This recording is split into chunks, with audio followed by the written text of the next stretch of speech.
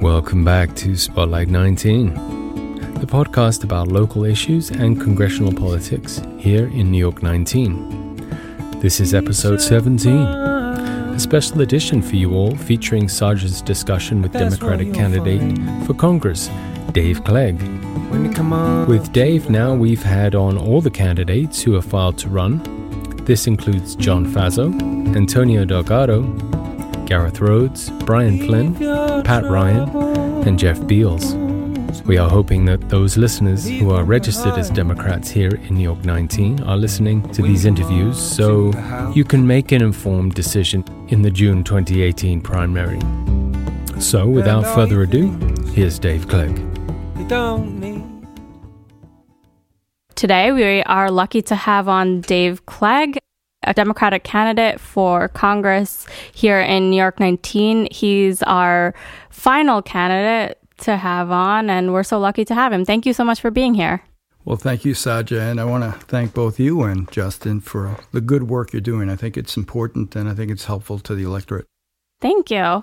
So let's jump right in. Tell us a little bit about your background and roots here in New York's 19th Congressional District. From what I understand, they go back quite a ways.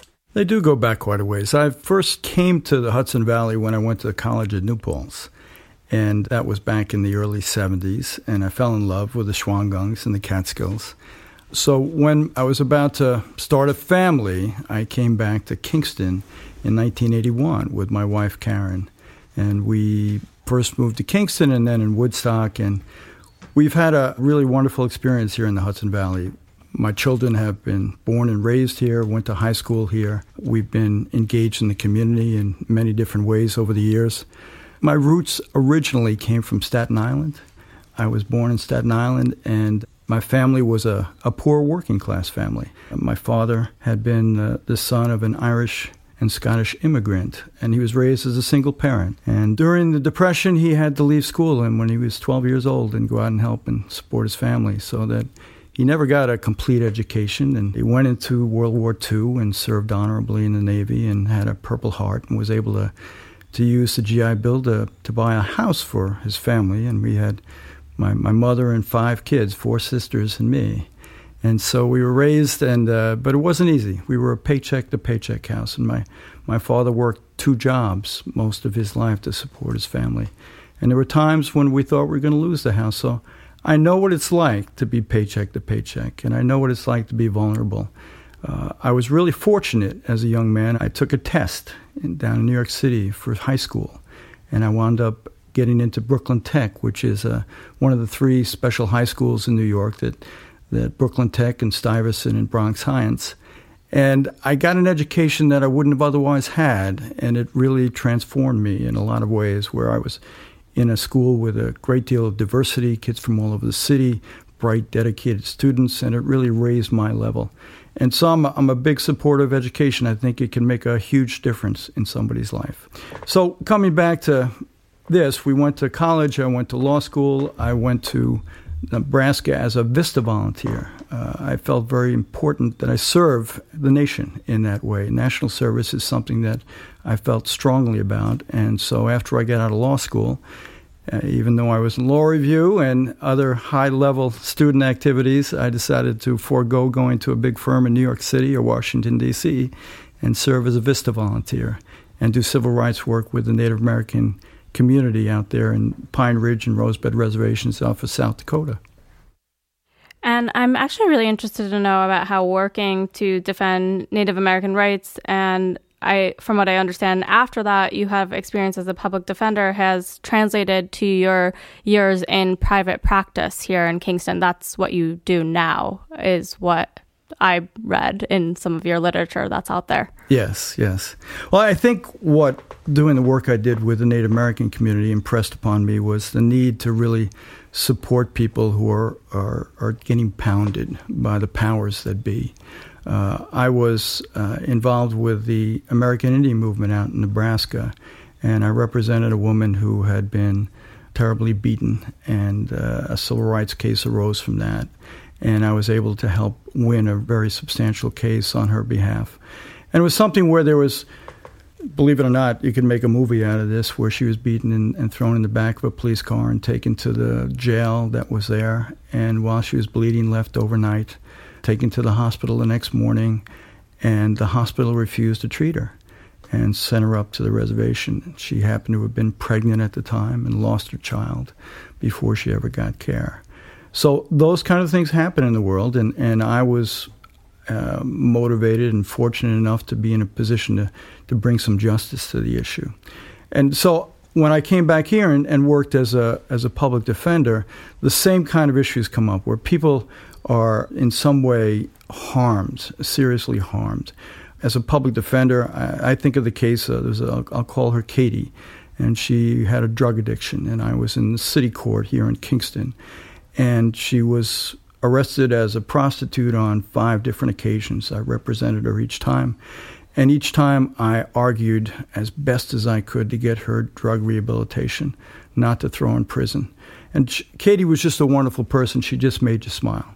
And we got along well, and time after time, we'd get her some rehab, but she'd come back and she'd fail. And then I'd argue to the court again, and I'd do it till I was blue in the face.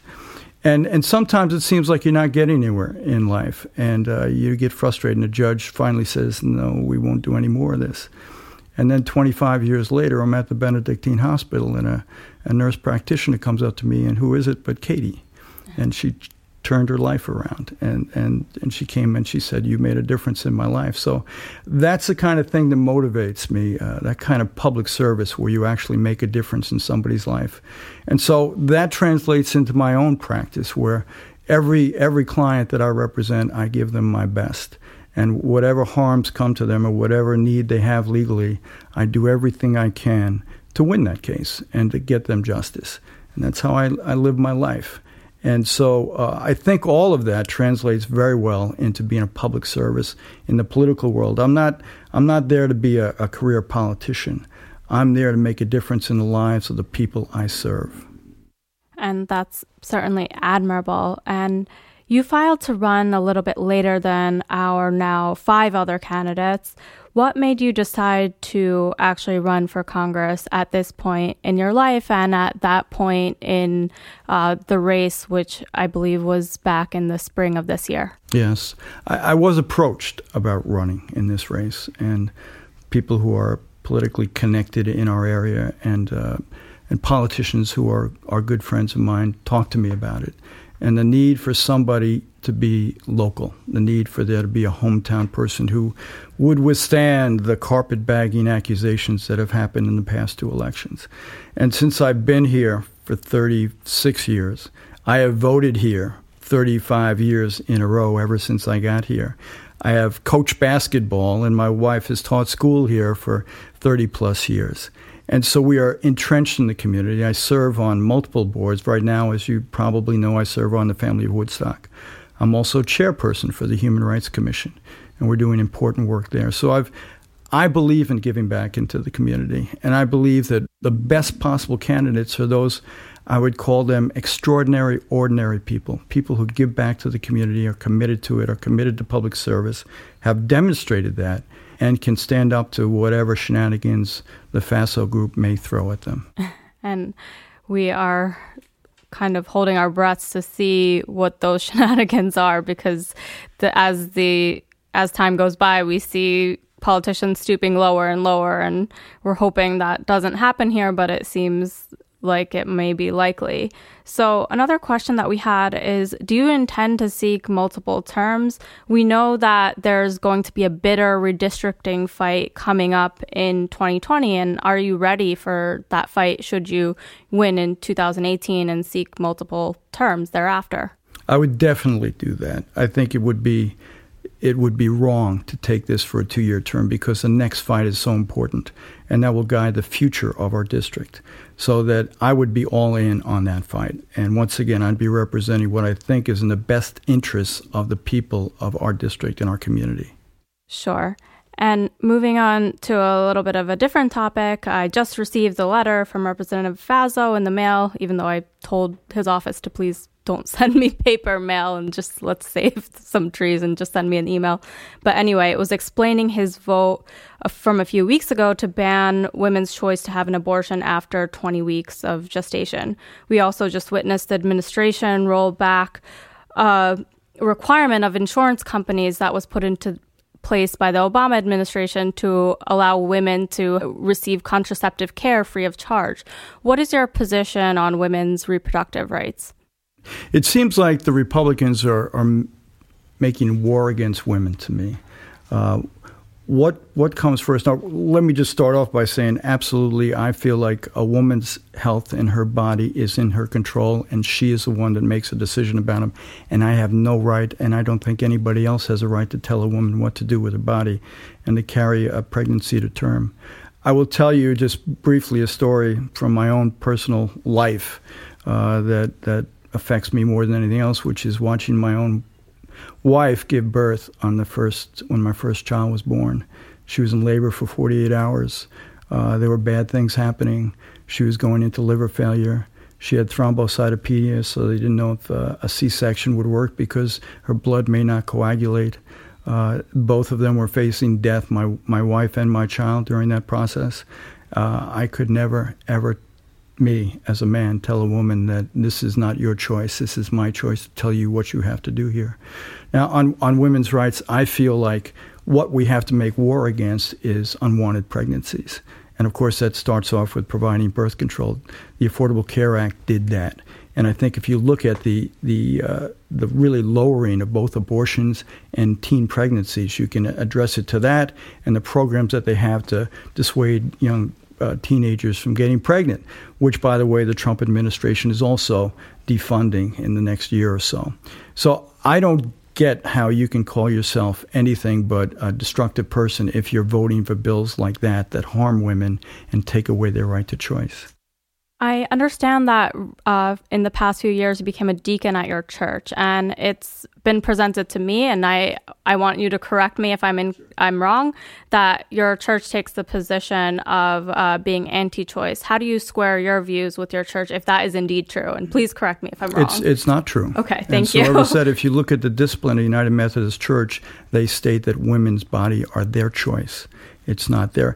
There's a nuanced view that you have to look at. The church is not in favor of producing more abortions in the world. So that's a problematic issue. But in terms of choice, the Methodist Church is 100% behind women's choice, and I adopt that position. Thank you for that. And that was a question that was a little bit sticky for me because I hadn't, looked into it in depth. But I'm glad you cleared that up because it has been a question that some other activists have asked me to ask you. Sure. So I'm glad it's cleared up because that is the absolute truth. And this is the perfect segue into healthcare. We haven't had an interview yet where we haven't addressed that issue. We saw earlier this year John Faso vote to take away tens of thousands of New York 19 constituents' health care by repealing the Affordable Care Act. And we saw more recently the Trump administration really devastate subsidies that stabilize the Affordable Care Act. And we know that this assault is going to continue in the years to come, in the 2 years to come especially. Where do you stand on healthcare, and what do you plan to do to combat this effort by Republicans, which we know is going to continue in the next few years, to dismantle the Affordable Care Act and kind of return us back to the days when, people had to make the choice of going into bankruptcy or, getting the care that they need? Yes. I am 100% in favor of healthcare as a universal right. I believe it's a human right. I believe we're the wealthiest country in the world. Most other developed countries provide that. We do not. It's a shame. We should be ashamed of ourselves. I do think that if we could do the H.R. 676, where we have Medicare for all, a single payer, is a great idea. Now, you might want to modify it. I've talked to doctors, and they say, well, we want to include Medicaid and Medicare in that bill. And so there's nuances there you might want to talk about. But if you look at the National Physicians Group, they say that if you do that, a single payer, you save $400 billion a year in administrative waste. All of that can go to health care. If the money that's going to be used by this is not going to increase, it's going to decrease the amount that we spend nationally on health care. You think of all the costs that we pay. If you were to make it a single payer, we would save money, provide universal health care for everything that's medically necessary. Now, in the meantime, we don't necessarily get to universal health care from A to Z in one fell swoop. The first way we stop all the 1,000 cuts that are trying to be create the demise of the healthcare bill is to get a Democratic Congress. And we being in a swing district, in a district that is targeted, that we can win, the most important thing we can do to make sure that our health care stays in place is to elect a Democratic congressman here in New York. Sure. And we're hoping that that's what happens in 2018. And another healthcare crisis that has come up in the past few years is this issue with gun violence. And we saw earlier this month that there was a terrible but unsurprising shooting in Las Vegas. No one had the same reaction of shock as they initially did the first time there was a mass shooting, because they've become run-of-the-mill. Here in New York 19, there are a lot of gun owners, so the Second Amendment can get a bit sticky and controversial. What is your position on gun rights? We saw that John Faso won't even commit to a bill that bans the bump stocks that were used in the Las Vegas shooting that enabled him to cause so much more harm. Right. Well, I think John Faso is amongst the crowd that is beholden to the NRA and the corporate interests that are behind that. So he wants 100% rating. What is shocking to me, and I've been having this conversation as I travel around this district, is to ask gun owners, and I know a lot of gun owners, and ask them, well, look, we have 50 to 60% of our country that is shocked and appalled and upset and disturbed by the gun violence we have in this country. Can't we work together? Can't we work together to find a way that responsible gun owners can act with people who are afraid of gun violence escalating? Can't we work together and make some decisions? Usually, I find that you can talk on a level of background checks and say, well, what about background checks? And they'll say, well, that's about taking my guns away. Well, what if it's not? What if it's just about finding if there's a violent tendency in a person, a violent background, or a mental illness that might crop up that somebody needs to be concerned about? What if that's all it is? Well, okay, then I'm in favor of that. So I find if you can have a dialogue, if you get beyond that first question, are you in favor? You use the word gun control, and it's an anathema to a lot of people. But you talk about gun violence in a way that you reflect that people are really emotionally harmed by the fact that we're not doing anything to stop it. And I know there's no easy answer out there because there's, 300 million guns in this country. However many there are, I don't know. I'm just throwing a number out, but I know there's a lot. And I know that there's 1% of the population has a tremendous amount of guns. But let's try and talk as a community and try and reach something that will prevent the level of gun violence that we see, which is appalling. You're listening to Spotlight 19. Here's more from my interview with Dave Clegg. Here on the show, we often are critical of John Faso's votes and his positions, but this week we actually saw that John Faso voted against the 2018 budget, which sets up the GOP tax cuts, and it currently includes the elimination of the state and local tax deduction, something that 30% of this district actually uses when filing taxes. And it's likely that he's going to use this vote to show that he's actually working for constituents, because he actually went against his party and voted against this bill that will also increase the deficit by $1.5 trillion.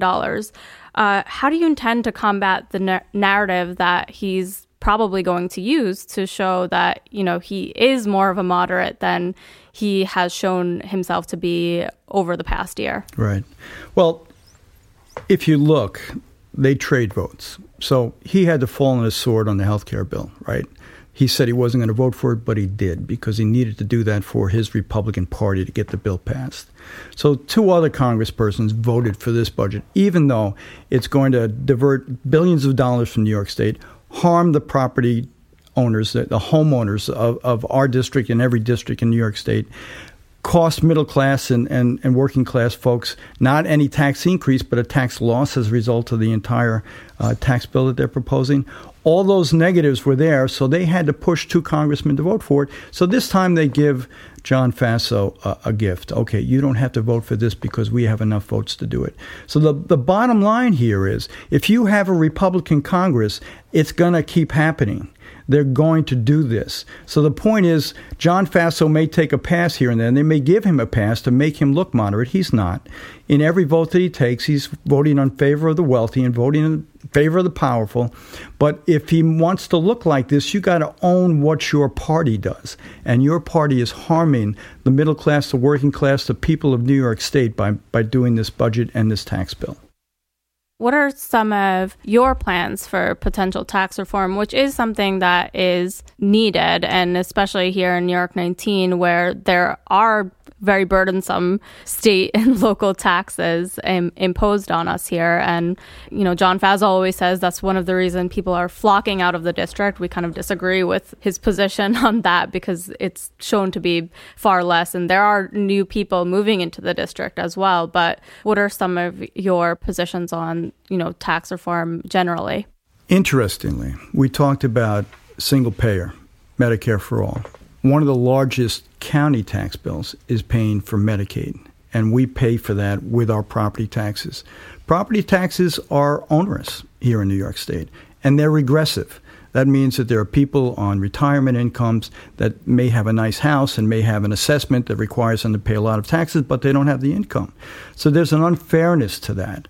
And one of the things I want to point out, if you have a single payer, you remove that from paying Medicaid with our property taxes. So all of a sudden, I don't know what the percentage is off the top of my head, 30% or something, but all of a sudden you get a 30% reduction in your property tax bill by making it a single payer and using the resources we're already putting to this to pay for it instead of property taxes. That's interesting because one of the workarounds that John Faso used to explain his healthcare bill was that he had proposed this amendment along with Representative Collins that would eliminate that Medicaid contribution from our county taxes. But of course, we know that would not have been matched anywhere, and it would just have been resulted in an ultimate cut to Medicaid, which so many people depend on. Right. Well, that was just a circular end around because obviously it was going to come from someplace. So if it had to come from the state, then the state has to add taxes to the counties that aren't paying for it.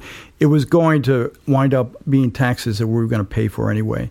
But yeah, the concept of avoiding the Medicaid costs through the county would be avoided if you had a single payer through the federal government. Sure. And we have had a very interesting race here in New York 19. We, at one point over the summer, had 8 candidates who were running against Faso, which has now gone back down to 6. What do you think of the race overall, and what do you think we need to do here as activists and constituents to kind of keep up the momentum? And as the race, as the primary gets closer, what do you think we need to think about when we make the decision on who to vote for? Well, the starting place is this election that's going to happen in a week from now, and we need to work hard. I'm an Ulster County resident, and I want to make sure that we have a Democratic legislature in Ulster County. I'm working hard, and people that are supporting me are working hard to get legislators elected here. And I'm also going to be walking with some of the aldermen who are candidates who are in the city of Kingston next weekend. And so I think supporting this election and the Democrats in this election can create a wave moving forward. I am extremely impressed by all of the indivisible groups, Dustin Reedy and what they're doing. It's an incredible grassroots effort that's being made here, and I see no sign of that slowing down. So supporting that in every way we can is important. When it comes to deciding at the end of this who is the candidate who best can beat John Faso, that becomes what I think is the most important question. Who is the best candidate to stand side by side and do what needs to be done to take him down? He's a very sophisticated politician. And absolutely. And I think that I have to say that my trial attorney skills come into play in that. I've taken on major corporations, big law firms from New York State and Wall Street, etc. Just me, a single practitioner, and I take them down. I win cases because I'm very effective, and I won't let somebody get by with shenanigans, with phoniness. and I wouldn't let him get by with that, because he's very good at pivoting and very good at diverting the question, and you got to hold the line, because when you're not telling the truth, you got to be confronted about that. And if I get the opportunity to do that, I would do it quite effectively. That's a great thing to think about, because I think in our own interviews, and we've met so many people over the past year, and one of the issues they've brought to our attention is that in the debates against Vaso last year, there were some issues with our candidate, Zephyr Teachout, who was good in so many ways, but a lot of constituents who were actually campaigning for her felt like she wasn't taking him on effectively. So that is something we definitely need to be aware of, and I'm glad you're thinking about that.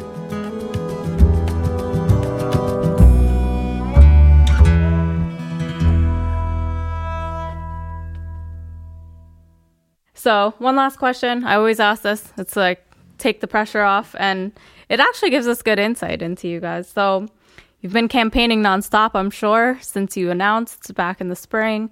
What non-campaign, non-political related plans do you have for the holidays or the upcoming months that you plan to do here in New York 19? Well, we love Thanksgiving.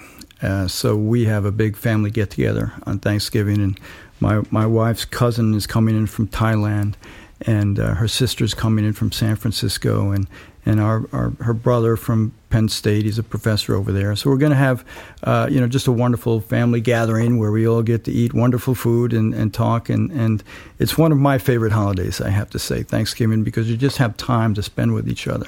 Christmas, as wonderful as it is, it seems a little harried at times, right? Getting ready for everything. But, and certainly from my religious standpoint, it's a focal point of what we do. Throughout the holiday season, we do some things that I really love. We have a dinner dance at the Bar Association every year, and it's my favorite get-together with my fellow lawyers. And we do some foot stomping, dancing. And so it's just a great season. I look forward to it, spending time with my family and enjoying our community activities. Great. So thank you again for taking the time to be here. It was great talking to you. We're really excited about, all the campaigning to come. And thanks for reminding everyone to vote on November 7th in the local elections. I know I'll be at Hurley, I think Town Hall is my polling location. And thank you again. We hope to have you back on the show soon. Thank you, Sadra. I hope to be back soon. That's what you'll find. You've been listening to Spotlight 19. When you come up to the house. Thanks for listening. We hope you subscribe, rate, and review this podcast. Until next time, keep the faith. Let go, and you're free.